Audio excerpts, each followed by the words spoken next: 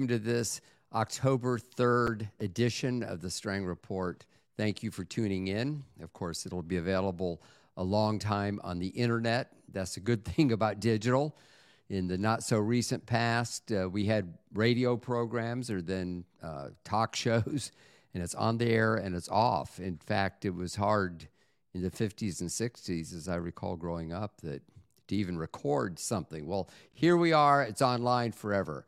I'm Stephen Strang, and I've never had an introduction like that to the Strang Report, but it's the podcast where we deal with life in the Holy Spirit, and that's what I'm going to talk about today, including some difficult things that are happening in the church that I think that you need to be informed about. So stay tuned. Encourage other people to watch this. Tell them to tune in live. In fact, I'd like to find out where people are watching live.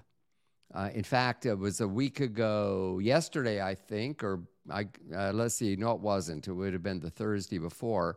I was on vacation. My wife and I visited Greece and the Greek Isles, and we were on a ship somewhere in the Aegean Sea. And it was 11 o'clock at night, and I was doing something on my cell phone on the balcony outside our little stateroom, and it popped up that the Strang Report was coming up. Well, it was 4 o'clock back home, and I had pre-recorded some podcasts. So there I am in the dark in the Aegean Sea watching myself on a pre-recorded program that was going out live around the world. And I mentioned that in my last Strang Report. It was kind of cool. And I want you to tell me where you're from. And then as we have time at the end of the podcast, maybe we can do some questions and answers. Be sure to hit the like, subscribe if you haven't. If you subscribe, then you are notified when a live podcast is coming up, which is every Tuesday and Thursday at 4 p.m. Eastern Time. And we want your comments. I want to see your comments, what you like, not like. And then, of course, you can share it. You know, there's a certain amount of cancel culture that goes on. We have actually been censored by big tech on some issues where they didn't agree, and it had to do with things like healing, where some of it, I don't even really understand these community standards. So we need to go around them by going straight to you, and as you share links and as we send it out by email and different things, we're not as vulnerable to big tech and to censorship. You know, there are people who don't want the message of the gospel going out. They actually consider that people who believe in the Bible are the only ones holding them back from whatever they consider fun, whether it's gambling or drug use or pornography or the gay lifestyle or whatever. You know, these things are against the Word of God. If people believe the Word of God and believe that standards should be reflected in society based on our deeply held values, then that holds people back. And these have been eroding the last couple of generations. I mean, going all the way back to Prohibition and the Depression era, you know, that was the big issue in the Christian community in the teens, leading up to the passage of Prohibition. That was the issue. That would have been as big as the gay lifestyle and abortion rolled into one, which are kind of the two big issues that seem to be a demarcation between those who stand for strict Bible values. In fact, today I'm going to talk about how there's a certain amount of censorship even within the Christian community. There are those who believe that the work of the Holy Spirit ended with the life of the last apostle. Now, there's not a scripture, and you have to really use your imagination to take a phrase here and there to even think that. But there are those, they call themselves cessationists. In other words, there was a dispensation when the gospel was presented, the Holy Spirit was outpoured, and the church was formed. And during that period, there were miracles, there were tongues, there was prophecy, there were all the things we read about in the New Testament. And that when the last apostle died, that ended. In fact, this gives me an opportunity to mention the trip we were on. My wife and I had never been to Greece or to Turkey, and we had wanted to, you know, that's where the Apostle Paul was. We actually arranged for a trip. It would have been in the spring of 2020. Well, what happened in 2020? COVID. And of course, that trip never happened. So we're finally kind of getting around to it. It was a cruise. We went to 5 different Greek isles, one a day. But we also went to what the Bible calls Thessalonica. I found out the Greeks call it Thessaloniki. It is the second biggest city in Greece. It's a huge metropolitan area. But that is where Paul wrote 1st and 2nd Thessalonians. We also had the opportunity to go to Ephesus, which is in Turkey. Ephesus was one of the 7 churches. Paul, of course, was there 2 times, one time a fairly short trip, another time for a couple of years. He spoke in the big arena. I forget what they call it. It seats 25,000 people. Archaeologists have unearthed it just in the last 50 or 75 years. There's an awful lot of archaeology that is making people be able to see what Ephesus was like. It was a great city. It was where the temple of Artemis was. And this is where he was interrupting the silversmith who was selling souvenirs to people who came to the temple of Artemis. And that's what got him into trouble in Ephesus. And we found it very interesting. In fact, Joy, my wife, and I, going to Ephesus was the highlight of the entire trip. And I'm not here really to talk about my trip, although there's nothing wrong on this live podcast to kind of bring you up to date, because we also went to Athens, of course, where Paul was at the Parthenon, the Acropolis. And then we went to Corinth, which is maybe an hour's drive away, not that far, and saw where the Jewish community was. There's a church named St. Paul's where he undoubtedly ministered right there where the Jewish community was. And as you know, 1st and 2nd Corinthians are great books of the Bible. They're some of my favorites. You know, Paul talked, in fact, they had a plaque there where they had put part of 1 Corinthians chapter 13, one of the most famous passages in the Bible, the love chapter. And it says, whether there be tongues, they shall cease. And those who believe in that cite that scripture. But, you know, it also says, if there shall be knowledge, it'll pass away. And these same people go on knowledge. You know, it's kind of a religious knowledge. They talk about defending the Bible and believing the Bible, and they're probably very sincere people. I'll give them that. But they're sincerely wrong. And this is not new. It's a doctrine that's been around a long time. I think it's very, very dangerous doctrine. Some of the people are very, very adamant about it. Other people, this is just how they see life. Some of them are very, very nasty, and they have made a movie.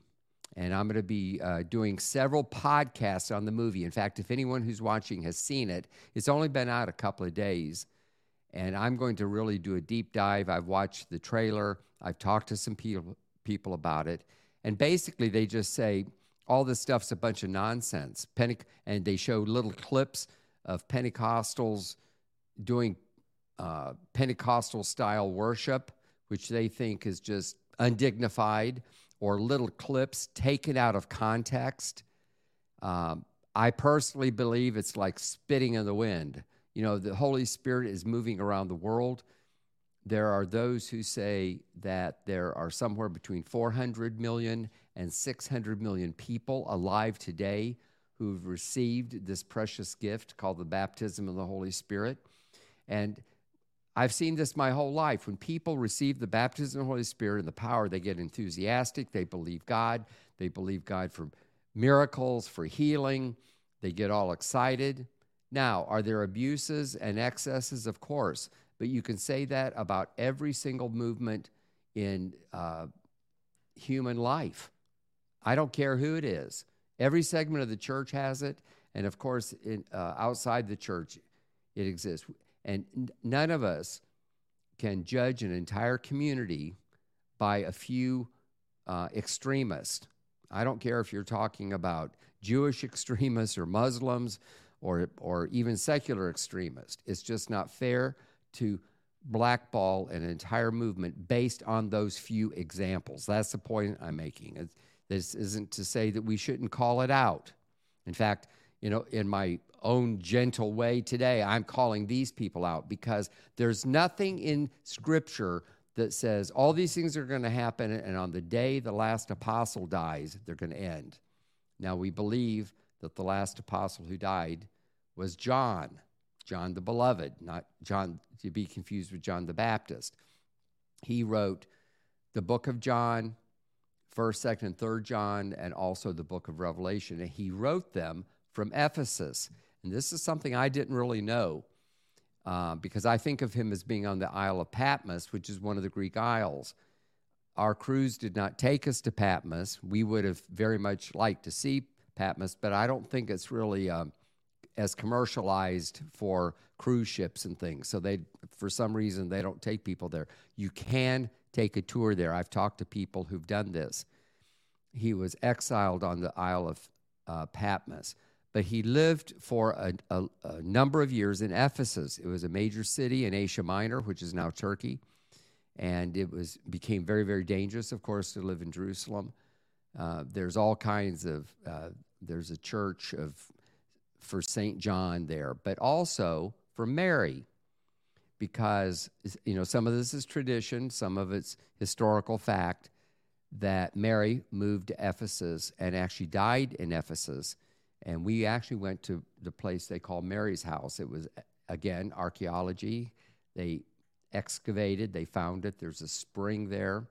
It's Roman Catholic, even though that part of the world is mostly Greek Orthodox. Of course, Turkey is a Muslim nation.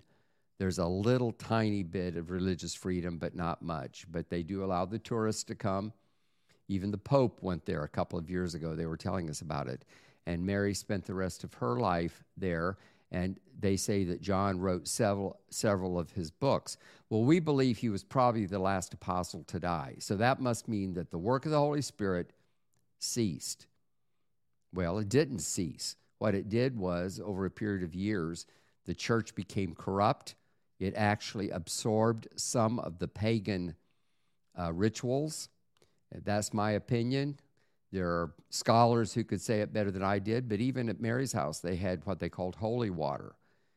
There's nothing really about holy water in the New Testament, but holy water, there was an aspect of paganism with holy water as well. It was not explained to us real well, but in my opinion, that's how they adapted. There's parts of the world where they venerate the Virgin Mary, but the Spaniards, when they came to the New World as Catholics, and to their credit, evangelize the native people, they would hook on to some well-known female goddess and kind of turn it into worship of the Virgin Mary. I'm not trying to make a big point of it. I'm just trying to explain my point of view. If you have an opinion or if you want to comment, I encourage you to do that. In fact, a couple of times I've asked people where they're from, and somebody was calling in or watching from Sri Lanka and some other far-flung places. And so that was a lot of fun to find out. And also, if you have any questions or if you happen to be one of the very first people to see this movie, I would be interested in your comments. So where are you watching from? And share your comments. I'm interested in finding out. I will be doing a deep dive, as I said, maybe even showing some clips from this documentary. It's called Sensationist. That's it, just Sensationist. And they make fun of Pentecostals and charismatics. They say they claim to believe the Bible, but they don't. They don't believe the Bible. Now, let me make a comment, because in a way, they are going to help me promote my book, because my book is really an answer to this. This book is a primer. I could have called it Spirit-Led Living 101, because it talks about the work of the Holy Spirit in the world today, about the baptism of the Holy Spirit. I go into all the different gifts. I tell stories from men and women of God, some of them still alive, some of them I knew, some of them I didn't know, Um, and a lot of them are pretty spectacular examples. And it's very carefully documented with footnotes. And then I talk about deliverance. You know, there's a lot of demonic activity.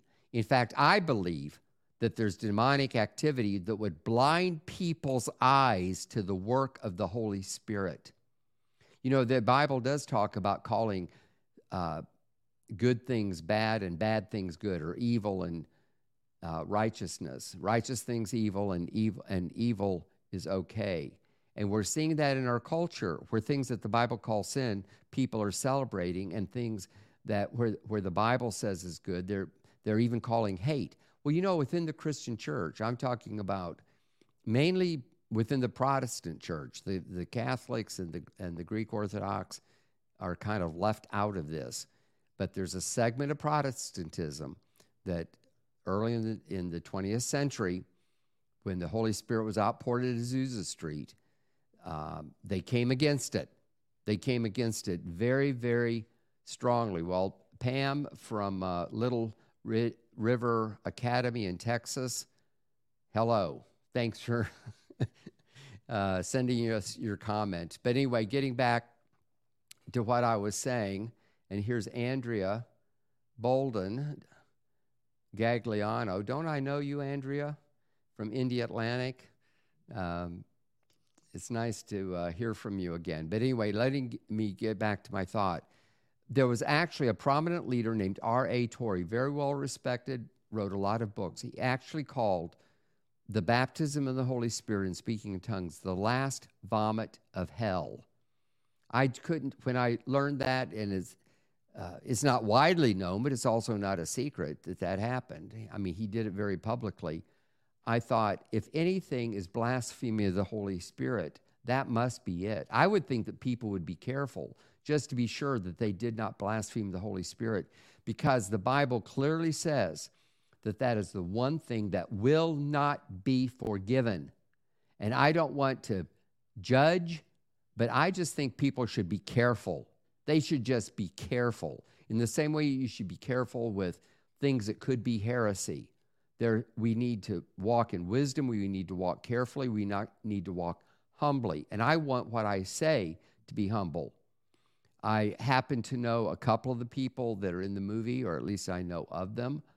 I won't say that they're bad people. I just believe that they're deceived. I believe that the devil wants to deceive people to think that what is the Holy Spirit is maybe something that they should stay away from. And listen, in the Christian books selling industry, which I've been in, most of my adult life, there were an awful lot of people in the CBA who are very wary of the Holy Spirit and of Pentecostals. In fact, there was a certain amount of cancel culture back then. There were a lot of these good-hearted Protestant shopkeepers that wouldn't even carry a book by someone like Kenneth Hagin or Oral Roberts or Kenneth Copeland. They just wouldn't. And we had, those of us who published those kind of materials or those ministries had to just go around the gatekeepers of the day. And this was long before the internet and what we're familiar with now. So in a way, I've been dealing with, I don't remember those people in the CBA as necessarily being nasty. The movie, and you can judge for yourself when you watch it, it sounded pretty nasty to me. And I'll say more about this. I've already lined up a couple of interviews. I did talk to one leader that is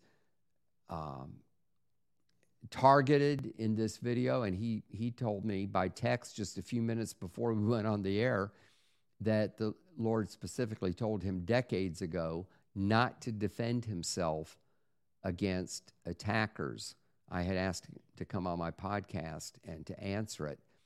Dr. Michael Brown of Ask Dr. Brown he's delighted. He debates these people in other settings at conferences and so forth. And apparently a bunch of them got together and put together this documentary, partly because Greg Locke's Out in Jesus' Name was so successful. Time will tell, and maybe we'll do a little investigating to find out if that's true. I may bring some of these people on my podcast and debate with them. We'll see how that goes. But I'd be interested to know what you think. If you have any questions, I appreciate the few people who did comments already, and we'll be following up on it. I want to, Andrea says we need more connection to the Holy Spirit. That's absolutely right, Andrea, and I hope you've read my book since you know me personally. But that is the point of the book. We need to connect. It's not a theological treatise. I'm not a theologian. I'm not a pastor. I've never been. I'm a Christian journalist and writer who wanted to encourage people to experience the power of the Holy Spirit in a day when people almost seem confused and depressed and like we're losing at every turn. No, we're not. The devil is coming on like gangbusters, and I think, and this is true, I mean, when drag queens are reading stories in libraries to impressionable little children, there's something sick about that. And we all are aware of that aspect of the upside-down world. But in a way, it's even more sinister when people in the church are trying to deceive believers into believing that the work of the Holy Spirit is somehow wrong or evil. I believe that all things work together for good. I believe that even good will come out of this. I believe that people's eyes will be open to how shallow it is and how it's not biblical at all. To me, it's kind of the same old, same old. You know, this has been going around for a long time. My grandfather, who is a Pentecostal, we call them pioneer Pentecostal preachers in Kansas in the 1930s, was actually publicly challenged in the newspaper by one of the denominations that believes in cessationism to drink poison, because there's a scripture that says they shall drink poison, they shall handle snakes, and nothing will happen to them. He challenged my grandfather to do this. Now, of course, my grandfather did not do it, but I mean, he was making fun of the Pentecostal preacher and trying to twist scripture to come against him. Now, who was I talking to recently? Was it Benny Hinn? And we were talking about that this doctrine of cessationism is nowhere in the Bible, which I've already say. It was a doctrine that is only a couple of hundred years ago, where people tried to explain why we didn't see the gifts in operation. But, you know, the church went into a period that was so bad, they called it the Dark Ages. You know, there were popes where it was like a political type of situation. It's well known in history that there were popes in that era who had illegitimate children, who were actually powerful on the basis that they were the illegitimate children of popes. I mean, think about it. It's ludicrous. The church had gotten so bad that they were selling indulgences to get people into heaven, and that's what sparked Martin Luther, who was a faithful Catholic monk who did pilgrimages and everything else trying to find God. He finally felt that that was too far, and he challenged it with his 13 Theses that he nailed to the 95 Theses. I knew that, but it came out wrong. Thank you, John, for correcting me. On the door in Wittenberg, Germany. That's what sparked the Protestant Reformation, which changed history every bit as much as the printing press or Columbus, which would have been kind of in the same era. I mean, it absolutely changed the course of history, and it was the result of the fact that the church had fallen so far from following God. Now, I believe that the Catholic Church today is very different than the church back in that era. I really do. But it was people trying to explain why that didn't happen. Actually, there are Pentecostal academics who tell that there are examples of Pentecostalism through history. I've done a little bit of research on this. My own ancestors were Huguenots. That's what they called the Protestants in France, and they were very devout people, and they would pray, and sometimes they would fall on the floor and almost go into trances, you know, when there was great prayer. Well, guess what? That sounds like what happens in some Pentecostal churches today. There are other examples of where there was speaking in tongues, et cetera, et cetera. So I don't believe that it ever totally died out. God always has a remnant, but it did kind of go underground, and there became revivals. Those are all works of the Holy Spirit, no matter what we call them. In the early 20th century, the whole holiness movement of the day was praying for a baptism in the Holy Spirit. Even R.A. Torrey, who I quoted, wrote a pamphlet. I saw one with my own eyes. It was called The Baptism of the Holy Spirit. It was around 1900. 6 years later, in 1906, the Azusa Street revival happened, and the Pentecostals said that that was the baptism of the Holy Spirit, and there were others who said, no, it's not the baptism of the Holy Spirit, and that's where a schism came. The Pentecostal movement was headed by a black man, William Seymour, and a lot of it came out of the black experience. I've talked about this before, and as we move ahead, I may talk about it more because I think it's important to understand what's happening. And in the black experience, they would clap their hands and raise their hands and shout hallelujah. And a lot of the Pentecostal forms of worship came from that rather than coming from the Protestant churches of Europe, which were very staid, which came out of the Roman Catholic experience. And some of the things in this movie attack, like they show clips of preachers running around the platform, or people kind of shouting and raising their hands as if this was odd. Listen, go to any black church or predominantly African-American church, and you're going to see that kind of thing. I really believe that attacking that is a latent form of racism.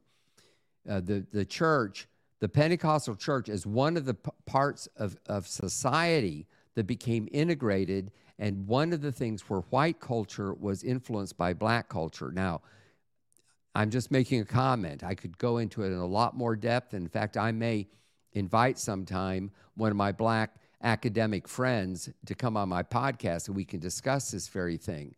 But when people make fun of Pentecostal worship, they're making fun of the black religious experience, in my opinion.